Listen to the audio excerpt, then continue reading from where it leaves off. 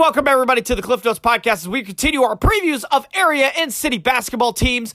I am your host, Clifton Grooms. We got another city team here as we're going to be talking to LeBlond girls basketball coach Jackie Ziesel.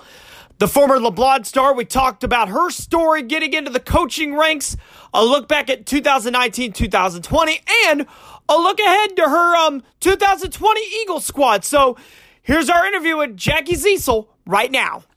And we're here on the Cliff Notes Podcast. We are continuing our previews of all the basketball teams here in the St. Joseph area. We got Bishop LeBlond head girls basketball coach Jackie Ziesel with us. Coach, how are you doing? I'm doing great. How are you? I'm doing great. Pleasure to have you on. Coach, let's first thing that we'd like to do really to introduce some first-time guests on the podcast is really get to know the coach, who Coach Ziesel is, how you got into coaching, and how you got to be the head girls basketball coach at Bishop LeBlond.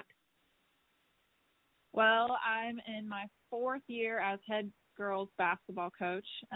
My first year I was an assistant, and they retired after the first year, and they kind of just transitioned that position to me. I was very fortunate that I'd already gotten a year underneath my belt with basketball, and kind of being young and right out of college was a little bit scary. I can't lie there, but everything was still fresh in my mind of playing basketball. So it was kind of a nice, easy transition into that role, and have a lot of support from the staff here from the school. So they kind of helped guide me in the right direction getting started, and just, learn each and every year from the previous years, and you just get better and grow as a coach every single time. Well, Coach, we've had a couple of coaches around in this area who've been coaching at their alma mater. You're one of them. So I'd like to ask this question. Is it a little bit of a dream job for you to be coaching at your alma mater somewhere where you've played and been on successful basketball teams?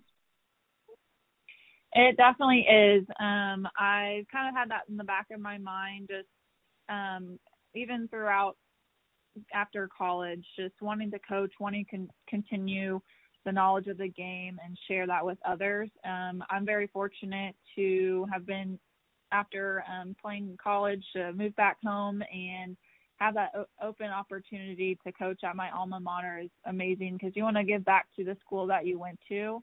And there's a little bit of kind of some unsettled, I guess, what I didn't get to accomplish in high school. I feel like I can come back and accomplish it with a whole new set of girls, and bring that, district title back to LeBlond, and bring girls basketball program back up, and kind of started with low numbers, and we're starting to build a program. And so it's exciting to be a part of that, and know that went to this school and continue that legacy of a strong girls basketball program again. Well, let's talk about 2019-2020 real quick. You guys finished 12-14 on the season, so played about 500 balls. So, Coach, just give a quick summary of last season. Last season, we had solid across the board numbers in our age group. I would say we had a senior, we had a junior, we had a couple of sophomores, and we had a lot of freshmen. So we were all the way across the board talented there. I felt like we played really aggressive against some tough teams and just fell short. Then there was a few games where we kind of played down to the level of our competition that we kind of let slip. But overall, we saw a lot of great basketball last year, and I think with having those four girls that played a lot of minutes come back this season, it's going to be even bigger and better just to see how well they meshed last year together. They're meshing really well right now in practice, so it's exciting and it gives you hope for even the future, because they were so young last year that it's just going to be a good transition for us, I think, into this season. Last season we were, like you said, 12-14. Started off really strong. I think we came out 6-0 or 5-0 maybe into the Mound City tournament. We lost there, but we still got third place, I'm sorry. So that was a good win for us, get a recognition there in a tournament. And so we got second place in the Richmond tournament, which we'd never been in a championship game atmosphere before. So with that crowd and that feel of that type of intensity and the pressure really kind of grew our game as a team and as a coach. It's a learning experience for everyone in that aspect. And so we had a lot of shining moments last year, which I think is only going to make us stronger this season, which is exciting. And then we're going to talk about 2020, 2021. I want to talk about some of the girls that you have coming back this season, who's some of the starters that we're going to be hearing about, and talk about some of the depth on the bench. So starters as of right now, we have Sloan Lewis. She's a junior returning post for us. Scored, she averaged probably 12 points or so last season. We have Shay Lewis, her sister, who's a sophomore, averaging up there pretty well numbers, 8 or 9 points a game. Emma Raines, she played a lot of minutes last year for us as well. Really aggressive on defense, very scrappy player. She can be the one that you can just tell her to go in and do something and she'll do it. And then we've got Tatum Studer. She's our point guard, really aggressive. They've exceeded their game this summer, a lot of play.